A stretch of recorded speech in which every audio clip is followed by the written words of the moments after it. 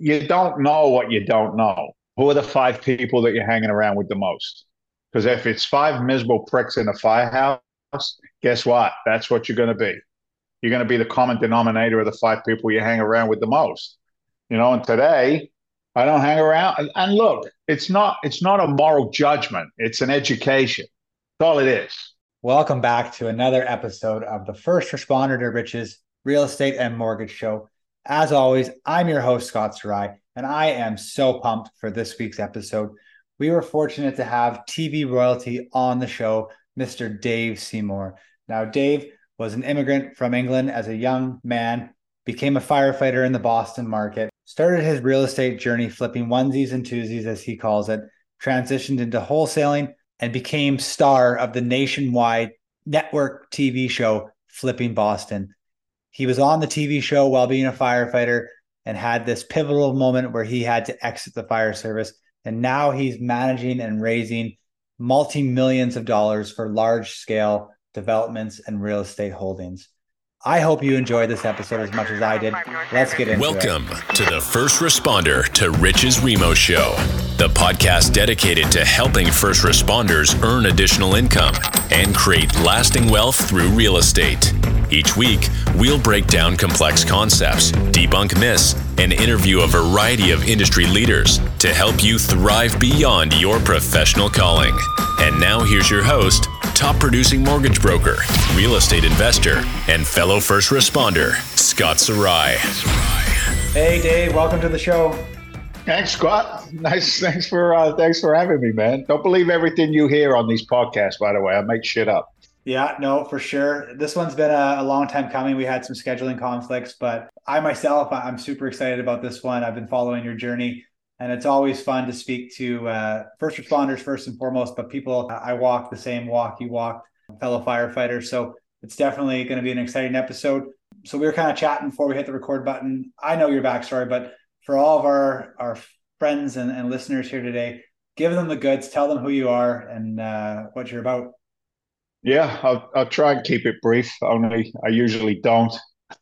I, like you, have a funny accent.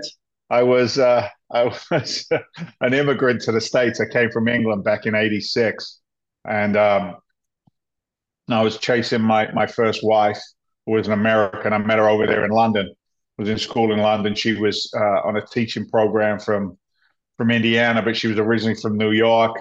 Long story short, we were dating. Seemed like a really good idea at 20 years old to emigrate, get married. And because her brother-in-law was in the Air Force, I was going to join the Air Force. So imagine that one, right? I'm standing in a pub garden with my dad. And I'm like, Dad, I'm going to emigrate, get married, and join the United States Air Force. And he looks at me and he goes, No, you're not. I go, Yes, I am. No, you're not. Yes, I am. Bing, bang, boom. The next thing you know, we're just rolling around. And crazy to think of those days. Anyway, I landed in New York City, and I fell in love with the States. I fell in love with the speed of the culture. I fell in love with just the chaos. Like I've always been attracted to chaos, right? If it's chaotic, if it's dangerous, if it's got an edge to it, if it's different, I'm into it, right? Anyway, I bounced around a little bit. That marriage didn't last long. Moved down to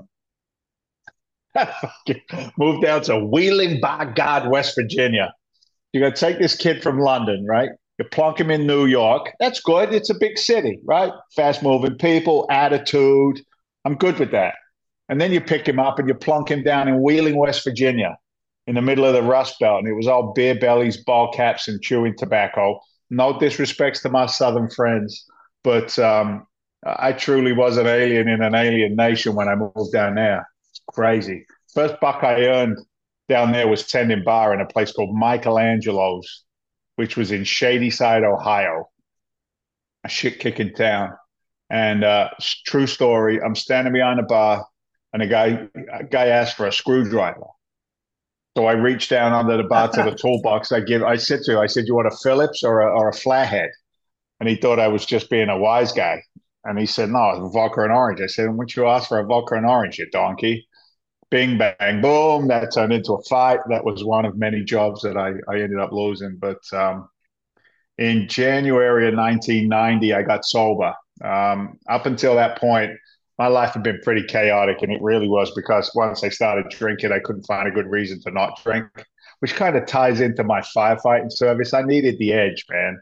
I needed some bullshit. I needed some paramedicine. I needed some car accidents. I needed some wackos and weirdos and flippers and floppers around me. I needed that, that edge. Otherwise, I was pretty discontent. But anyway, I got sober.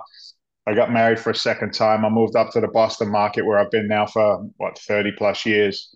And a buddy of mine was on the fire department, and I was working construction, retail, security, right? So we used to call it pot roast police, right? Because I'd be retail security, and that's when Cops was just coming out on TV, and it was bad boys, what you gonna do, right? And I'm like, wow, yeah, it's me, man. I'm gonna be 5-0, and I'm testing for police exams. And a buddy of mine who was on the Salem, Massachusetts Fire Department, Ray, he says to me, why don't you test for the fire department? I'm like, I don't know if I want to be a firefighter. I want to catch bad guys. He's like, you should try it out. You should give it a go. And I took multiple tests, right? I'm testing in Florida for police department. I'm testing for fire department in Massachusetts where I lived. And straight up, two cards came in the mail same day. One was for the fire department in Lynn, Massachusetts, and the other one was for Miami PD. I'm like, I didn't know which way to go.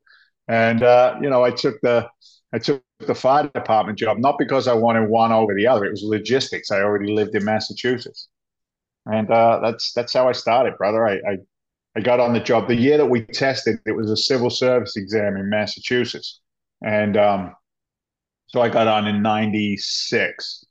And the civil service exam at that time, they had restructured it where your written exam and your physical exam was weighted differently.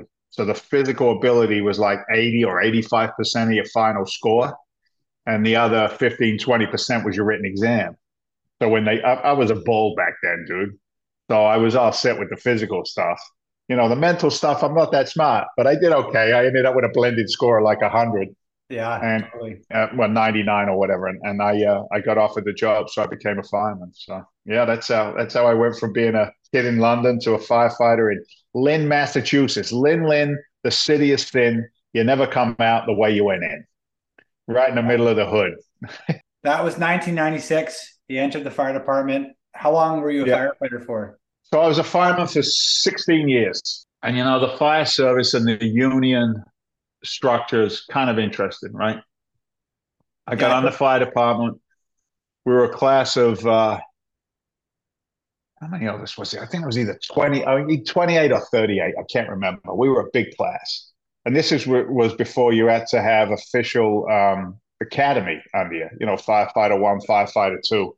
We didn't have any of that stuff.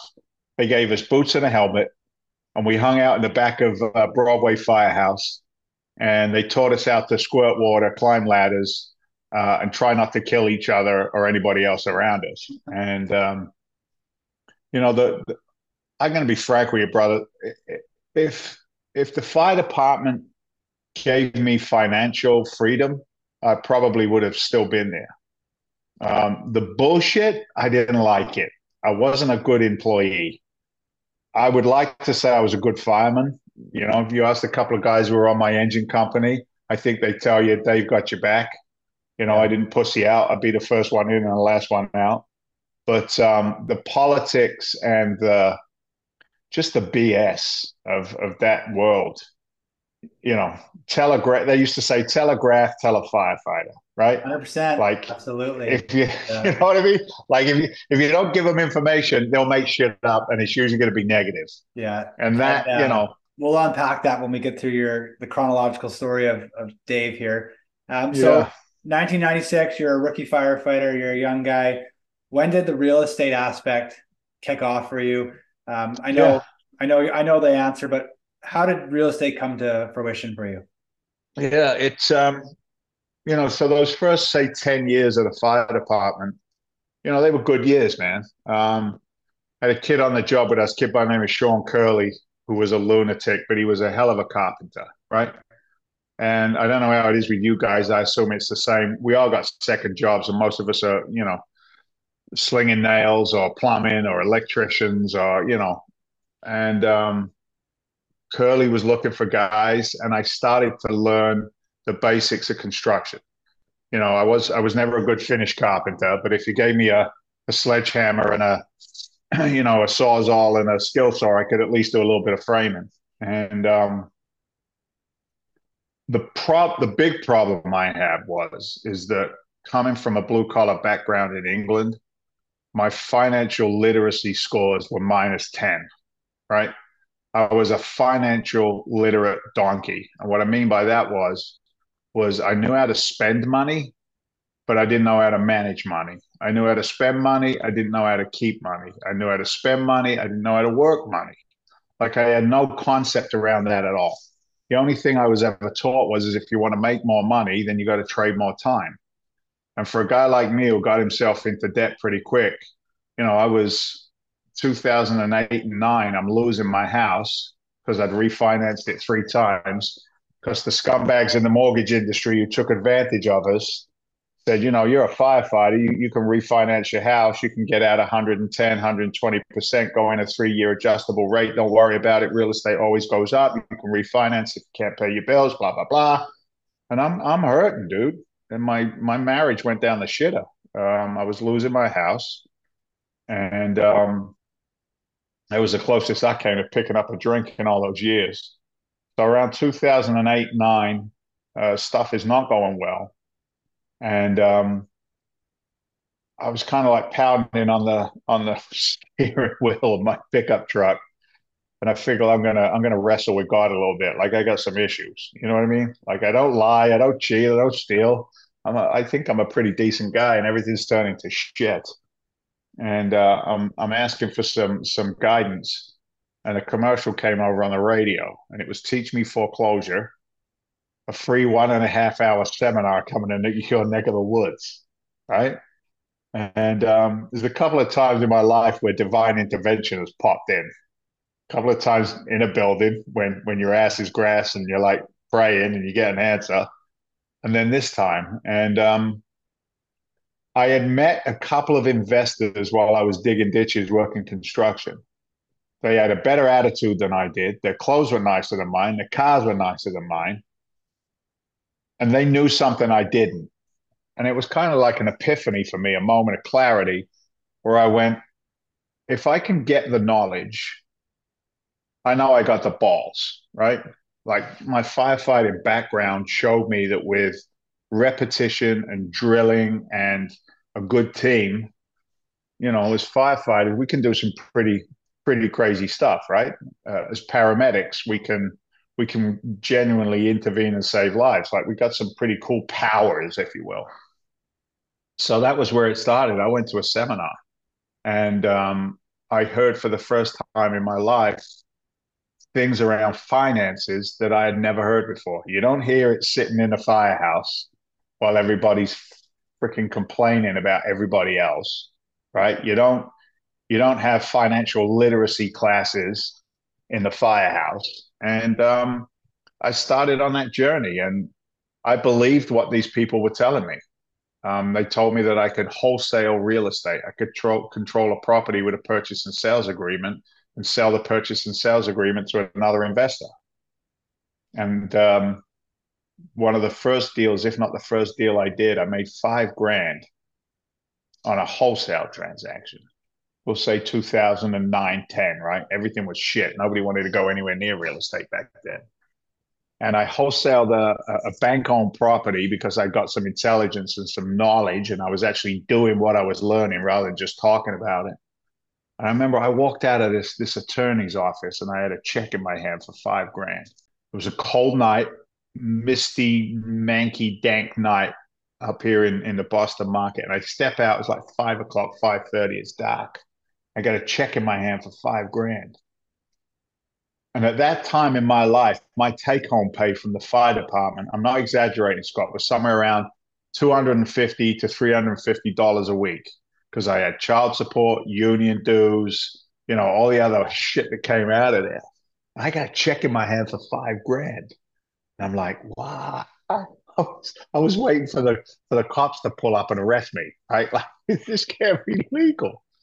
So that's where it started around 2009, 10, after going to seminars. And I just kept rolling from there, brother. Just kept going. Okay, so I'm going to digress here before we continue with your journey. So, for those listening, in the States, it's a bit different than what we see in Canada with the wholesale market. It's not as, for lack of better words, as easy inside of Canada as it is in the United States. So, we won't really unpack that today.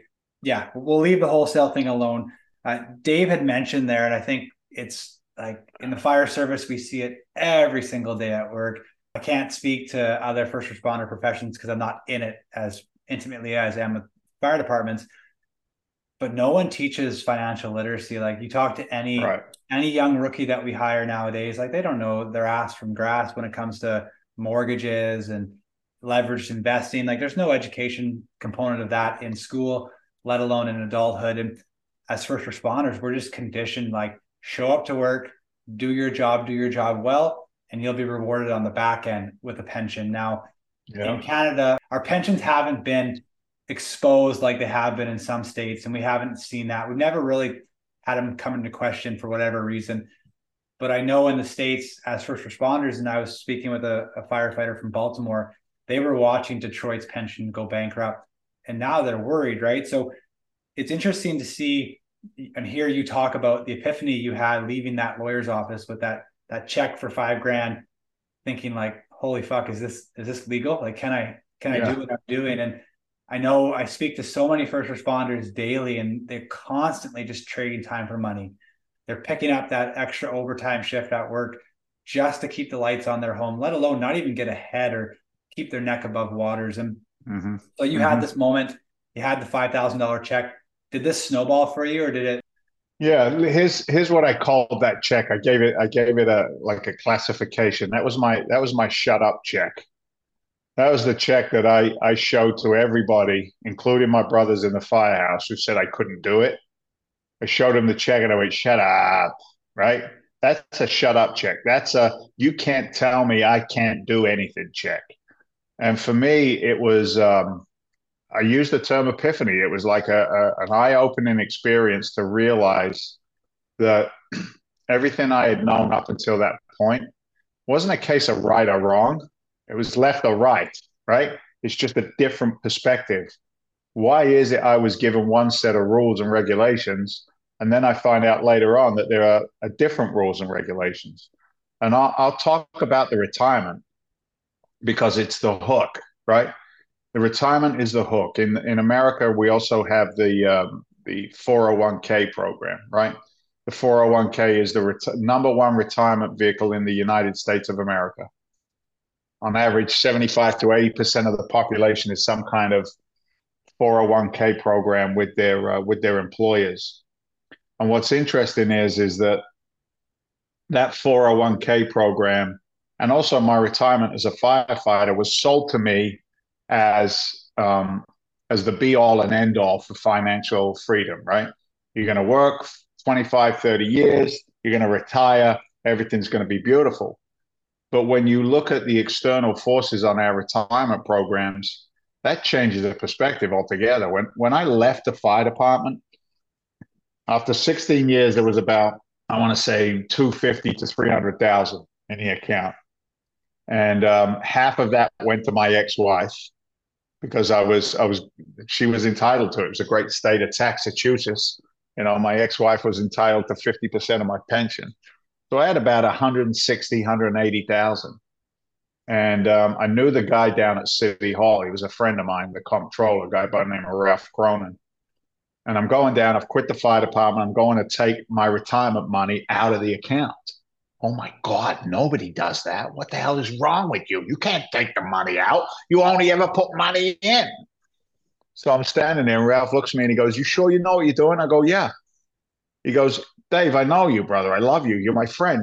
I ran the calculations for you. He said, you take this money out, you can't put it back in again, number one. He goes, and number two, you're going to be giving up $280 a month when you're 65 years old if you take this money out. And I looked at him and I'm like, you don't know what I've learned because I got some financial education. I took that money, I put it into a self-directed retirement account, an IRA, we call them. And it allows me to now direct those retirement funds. And I just put them straight away into businesses and real estate transactions and grew my retirement that way. So you don't know what you don't know. Who are the five people that you're hanging around with the most? Because if it's five miserable pricks in a firehouse, guess what? That's what you're going to be. You're going to be the common denominator of the five people you hang around with the most.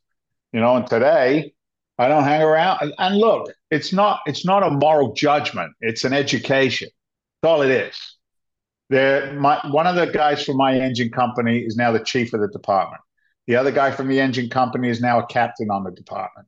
I love those guys. There's only really two guys left, and we still connect every now and again. I just went to my buddy's daughter's wedding a few months ago, and I look at Skip, who's now the chief of the department, running a $25 million budget. And I'm like, are you happy? Are you happy? He goes, no, I hate it. I hate this job. I said, then quit. He goes, no, I can't. Like, the masochism of the career choices.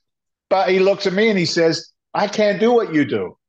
I go, what do you mean? He goes, how much is the job you're doing right now? I said, it's a $26 million project. I just signed a loan for $19 million. He goes, I couldn't do that. I go, you're doing it anyway. You're just managing the city's money. I said, this is my success or failure. You know what I mean? So that journey of taking back control, and that's the hardest thing, I think. We're sold a story. Well, I can't say we. I was sold a story. My father said, do your 8 and hit the gate. Work hard. Don't lie. Don't cheat. Don't steal. Be a man among men, a worker among workers. Dig them ditches. You know what I mean? And that was because that was what was given to him. But, financial literacy comes with a price, whether you realize it or not, right? What do you pay for missed opportunities? So it's been an interesting trip for sure. For sure. I think like in Canada, and I'm not saying that the pensions aren't phenomenal and it's not a good way of living. Like, you put in your 30 years, you collect your $8, $9, $10,000 a month on a pension. Like that's good money, but is that enough for the lifestyle you want in retirement? Maybe, maybe not. I think there's a select group or select subsegment of first responders that they want more, and the 10K is not going to feed it. So before we talk about your exit from the fire department, you're wholesaling properties. I'm guessing it's starting to snowball. You got more than one on the go at a time. What did the next couple of years look like, and how did Flipping Boston come to fruition? And this is the lead's buried in this one. Flipping Boston's going to come out in this discussion, and I think everyone needs to hear the story. So yeah, I wholesaled a couple of houses to 2009, 10. I get a little taste, and I told you I learned my industry from the seminar world. And it's kind of interesting. Long story short, I was at once you get into that seminar world, you're getting emails all the time from all over the place, right? Everyone's a guru. Everybody knows everything. Look at me. Come give me some of your money and your time. Blah blah blah. Learn this, learn that. And there was he was a firefighter. He was the captain from LA, and he was in the seminar space as an educator, as a guru. And he was retired from the from LA Fire, and he was on stage and he was selling websites, right? Your buyer's website, your seller's website, and a money-raising website. And he was doing this hour and a half pitch in amongst all these other speakers during the course of this 1 day or 2 day event. And when he got up on the stage, he was freaking horrible, dude. Like, he had no presence. He had no command of the audience. He didn't understand how to read a room. And what ruined it for me was his comedic timing was dog shit. It was horrible.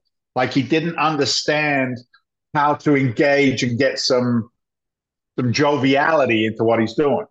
The same from stage. Watch him laugh, watch him cry, watch him buy. And he was trying to do these things and he couldn't get it done. What I didn't tell you is when I was in London, I did some stuff. I was, stand-up comic in some pubs and clubs, and I was a bit of a performer, shall we say. So I went up to this guy, Scott, for real, and he's like the big guru. And I'm like, yeah, my name's Dave. I'm a firefighter in the Boston market, blah, blah, blah, blah, blah. He goes, oh, yeah. I got to tell you something, bud. Your comedy sucks. And he looks at me and he's like, well, I go, your comedy sucks. You're laughing at your own punchlines before you even tell the punchline to us. You got to let us enjoy the joke. And he says to me, who are you? I go, Dave, I'm a firefighter north of Boston. You're a firefighter, my brother. You know what I mean? I'm pulling the firefighter card.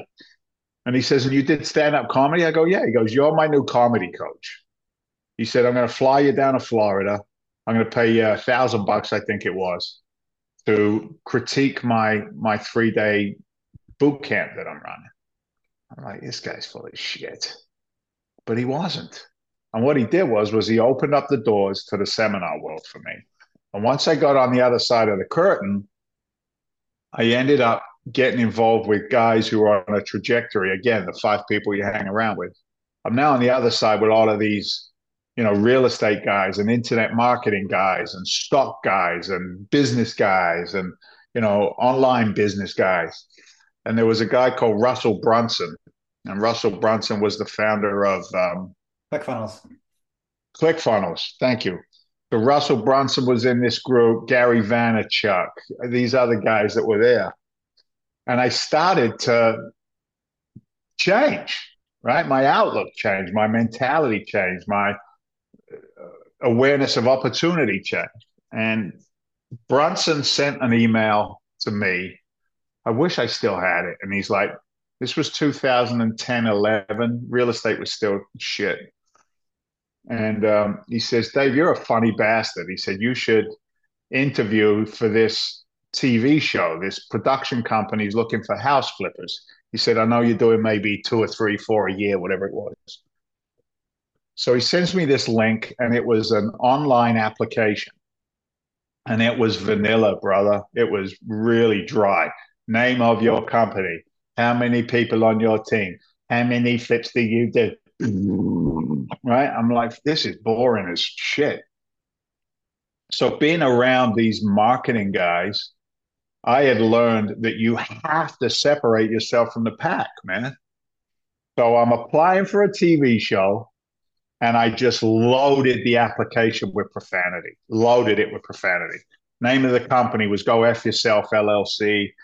Tell me about you guys. Shut the F up. Just get on a plane, train, or an automobile. Don't call me. Just come to Boston. I'll show you how it's done. Blah, blah, blah. I flip houses the same way I fight fires. When everybody else goes running out, we go running in. We got balls the size of King Kong, blah, blah, blah, blah, blah. And I hit send. And the phone rang 15 minutes, and it's 212 area code out of New York. And I pick up the phone. I said, I thought I told you not to call me and to just get on a plane. Click. And I hung up the phone. I got nothing to lose, right? I got nothing to lose. He calls back, kid's laughing his balls off. He says, you're either a genius or a lunatic. I said, what's the difference? And they came up, shot a couple of little demo reels. They liked the dynamic. And the note from A&E TV was, we like that big English guy. We think he could get pretty angry. We'd like to see more of that. So that was where it started. We did 3 episodes. We figured we'd be one and done. We got the highest rating for the Saturday morning slot that they had ever had. There was like 1.5 million, 2 million views or something. And then they turned around and said, give us 15 more episodes. And that was it, man. That was when my life changed. I remember going to the chief of the department, who used to be my captain. So, he was one of the guys. Only this guy's got promoted now. And the production company went to the chief and they said, one of your firefighters, Dave Seymour, he's part of a reality TV show, flipping houses, taking shitty homes and putting them back into the community. We'd like to incorporate the fire department into that story. What would we need to do to make that happen? The chief turns around and he says, we don't endorse firefighters working on the outside. We want nothing to do with that at all. Now, this is the same prick that was laying rug on his 4 days off, right? When he was a captain. You know what I mean? Yeah. It was like the hypocrisy of that stuff. It just hurt. Like I would have given as much as I could to my Yeah. brothers in positivity. Think of the But when you go to goodwill. give somebody a gift, then they just slap it down. So that was how Think, flipping Boston started.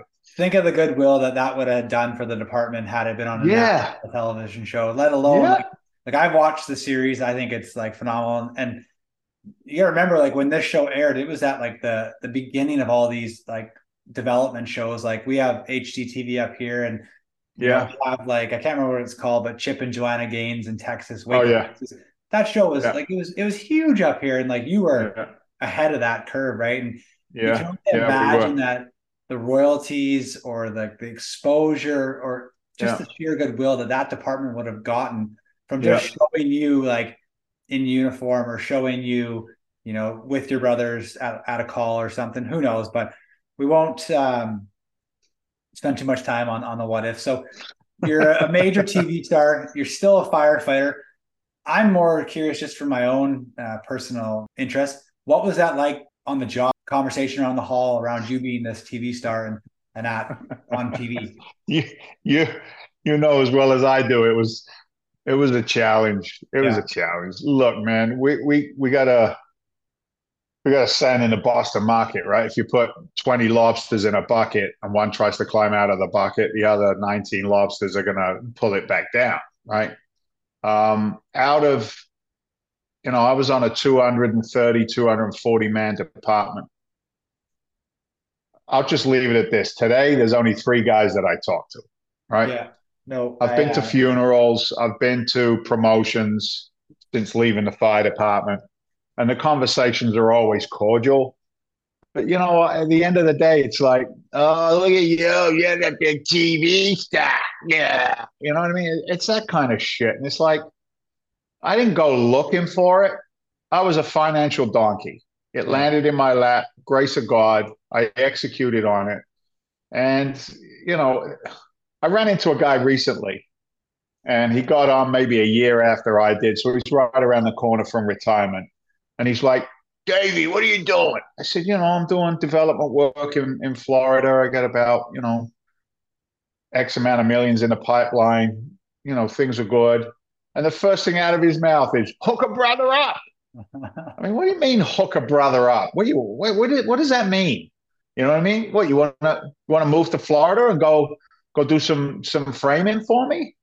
Or you just want me to write you a check, or you don't want to go through all of the fears, the doubts, the challenges that I went through. You don't want to make any of your own mistakes. You just want all of mine for free. You know what I mean? So it's like that kind of shit just fucking rubs me the wrong way sometimes. But each to their own. I don't compare my insides with other people's outsides, right? And I yeah. ask that they don't do the same thing. Just to thine own self be true. So it was a challenge. We'll leave it at that. You know what I mean? It wasn't easy. Yeah, for sure. And you said it there a couple of times. I don't know how the actual quote goes, but you're the sum of all five, or some of the Yeah. five closest people. And I think, for anyone that wants to do something that's outside of the conventional punch a clock, Mm, come to work the overtime, you're gonna have struggles trying to get that positive reinforcement from the crowds you're in. That you need to mm-hmm, remove mm-hmm, yourself from that situation and mm-hmm, surround yourself with like-minded individuals. I love mm. it. So you had this soapbox to stand on after Flipping Boston aired. You did it for, I think it was what, 4 or 5 seasons it ran for. Yeah, well, they call it 3 seasons, but it was 29 episodes. So, So a good run. almost, yeah, it's a good run. It was a good run. The only reason it stopped was it had some IP legal challenges around it. And A&E and the production company lost the rights to produce Flipping Boston, Flipping Vegas, Yeah. Flipping. So they lost that. It had an IP attached to it, an intellectual property patent. And the guy who started it sued him. He won, made 6 mil, so we couldn't do the episodes anymore. But once you fall out of vogue like that and you're not cool, Yeah. it, Yeah. it, it passes pretty quick. Okay. So Flipping Boston winds down. How long after that show ended did you pull the plug on fire department? I pulled the plug while I was still filming. Oh, okay. Um, this is going to sound arrogant, and I don't mean it to. It's just a statement of fact. It cost me way too much money to go to the firehouse. The there was there was an acceptable structure around our shift work, right? You could have a guy cover you. If you needed some time off and you needed to do something else, a guy could cover your shift. Guys would pay guys for their shifts. It was loose. And the attention that was on me, those rules and regulations or loose rules and regulations didn't apply anymore. Yeah. And guys were intentionally going out to hurt me. And I'm like, all right, that's enough of this shit. And I looked at the finances. When you can flip a house in the Boston market and make, 40, 50 grand on the back end, how many of those do you need to do before the fire department doesn't become a financially viable, place to be in? For me, I moved in different circles, and opportunities are different, man. I was asked to be an educator. I was asked to be in the seminar world, and all my expenses would be paid, and you could make anywhere from 2 grand to 50 grand being on a stage for 3 days. So that world changed dramatically. Like, the expectation of returns and the expectation of income changed. So the fire department, again, if it was financially, I love the job, dude. I love it. You commented on my lid over there. Like, every burn on that leather lid has a story attached to it that I don't forget ever. You know what I mean? Yeah. The melted Legos that used to be in the helmet to represent my wife and my kids, and just that culture was so important to me. But the money wasn't there to make it work, so I had to leave, and with a heavy heart, to be frank with you. You know, but I hear an engine go by, I still kind of like. Here's what's weird. I digress a little bit. Here's what's fucking weird. The tones in our firehouse. So if we worked in a double house, there was a different tone for the ladder company and the engine company it will go over. But on occasions, there are sounds in our community that are similar to the tones in the firehouse. And I might be somewhere, a sidewalk or in a restaurant, and if they're doing an announcement in the restaurant, bing, bang, boom, and they got some kind of sound, they say anything like, I sit up straight. Yeah. My heart rate goes up. You know what I mean? So it's like that culture's ingrained in me. But I left. I had to leave from there. And my first year, again, this is not ego, it's just fact. The first year that I was out of the fire department, I paid more in taxes that year than I had earned the prior year in the fire department. I paid more in taxes than I did in earnings the year before in the fire department. So that's how dramatic my financial situation was. Speaking to like a lot of colorful first responders who have had to exit their chosen fields because of similar reasons, and they're not bragging, they're just spitting facts, like you said. And it's not us on a soapbox saying it's not smart to be a first responder, you should leave your job. We're not saying that. And the whole intent purpose of this conversation is just to show people that there is more to life than just the pension, and the pension may not be enough, that there's other callings. And again, like, I'm not sitting here saying that you need to go get a side hustle and find a way to make more money, but it all stems to what you want to do in life and how you want to get there. Yeah. And for sure. You're right. It would be a very tough decision for you to have to leave what you loved for so many years to go do the uncertain. And obviously it paid off for you. We're going to kind of speed up the timeline here. Yeah. Present day, 2023. Yeah. What's Dave Seymour doing? What is Dave Seymour doing? So it's interesting. For me, there was a progression from wholesaling single family houses, making a check, single family flips, making a bigger check, to go through some phases around a hard money lending business, private lending business. I've ran coaching and education programs. And in just pre-COVID, I just launched a joint venture with a hard money lending company out of California. And we built a machine of a business for hard money loans. So non-QM loans, non-owner occupied loans, investor loans. We had about 16, 17 million in the pipe, and we were working off of a line of credit from New York with a company called Brixton Capital. It was a $50 million line of credit. We would originate the loans. The loans would be funded by the line of credit, and then that loan was then sold to the secondary markets in New York so that we could replenish the credit line with Brixton. So it was a beautiful, beautiful business plan. We'd rip a couple of points, some spread, and it was a really nice, viable business until COVID showed up. So I'm 30, 90 days into building this business. COVID shows up, shut down my business in 24 hours.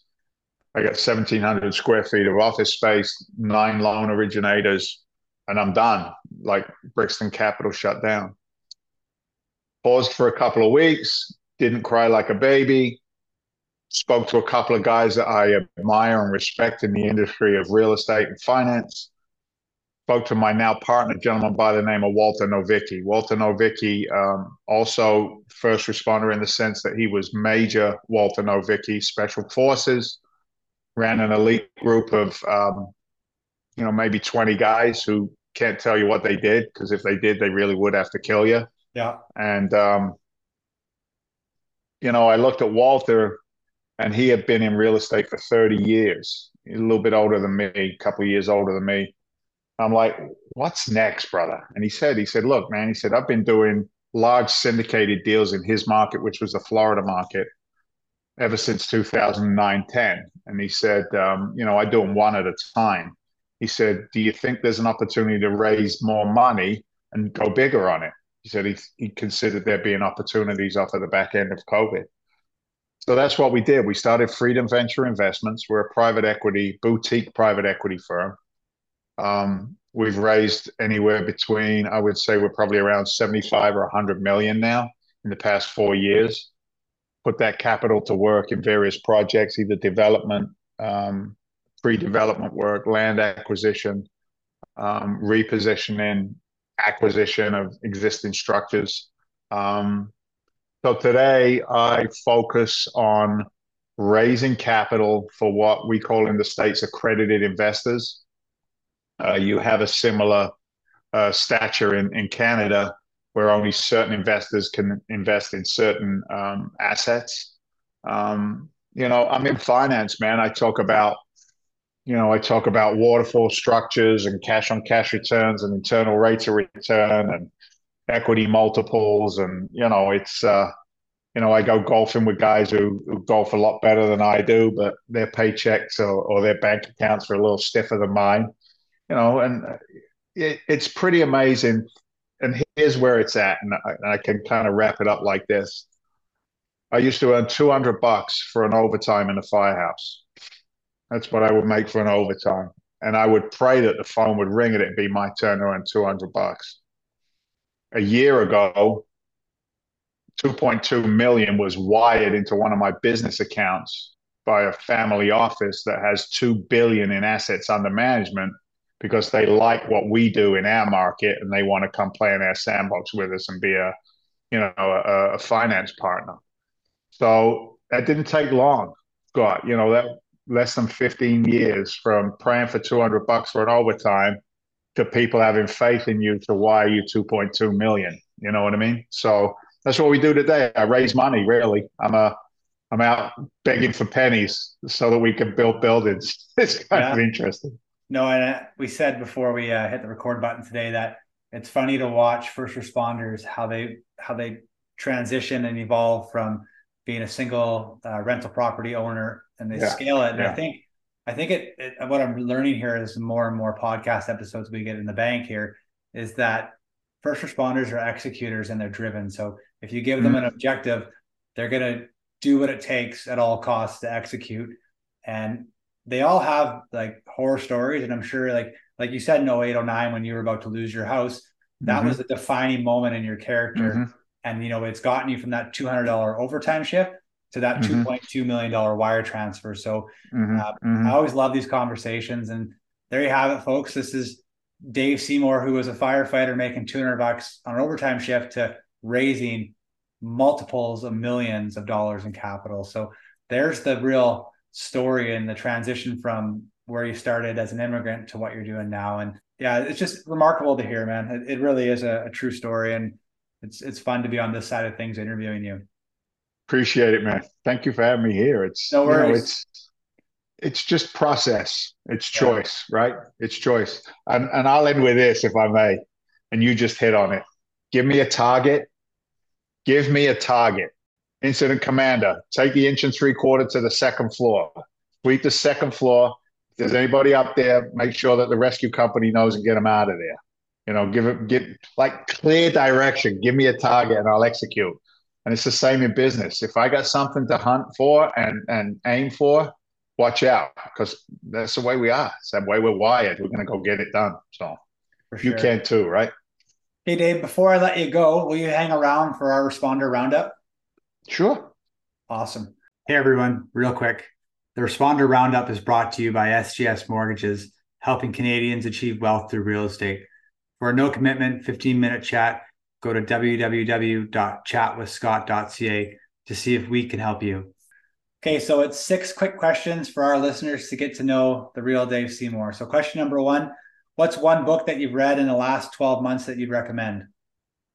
Rules, RULES, Rules of a Knight, KNIGHT. A story about a knight in Cornwall before he goes into a night of battle. And it talks about being a man, being a good man, being a friend among friends. Just a really good book on the personal development side. Okay. Question number 2, if you had to eat one meal for the rest of your life, what would it be? That's not an easy one to answer. I've been trying to not eat carbs. It's got to be pizza, right? I mean, if it doesn't matter if I die fat and unhealthy, it's got to be pizza. You know what I'm saying? Favorite quote? Favorite quote.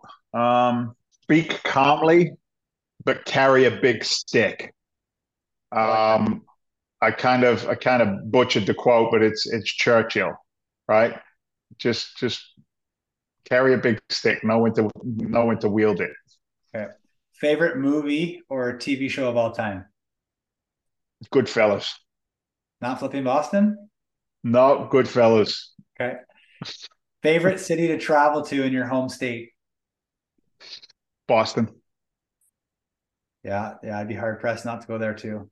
Okay, final question for you, and I'll let you get out of here. One thing you've purchased for under $1,000 that has had a positive impact in your life, either professionally or personally? Under $1,000 impact in my life positively. This is going to sound goofy. Podcasting equipment, a good camera and a good microphone. Yeah, really, it really does. It allows you to meet some really cool people. Perfect. So I would say that. Okay, Dave. Again, very thankful you came on today and shared your story with our listeners. Appreciate it. Thank you for listening to another episode of First Responder to Riches. We hope you found value in this episode and ask that you click the follow button on your preferred podcast platform. And please take a minute to leave a 5-star review. Your feedback and positive reviews help us reach more first responders like you who are seeking financial freedom. Thank you once again for tuning in. Until next time, stay safe, stay inspired, and keep investing in your future.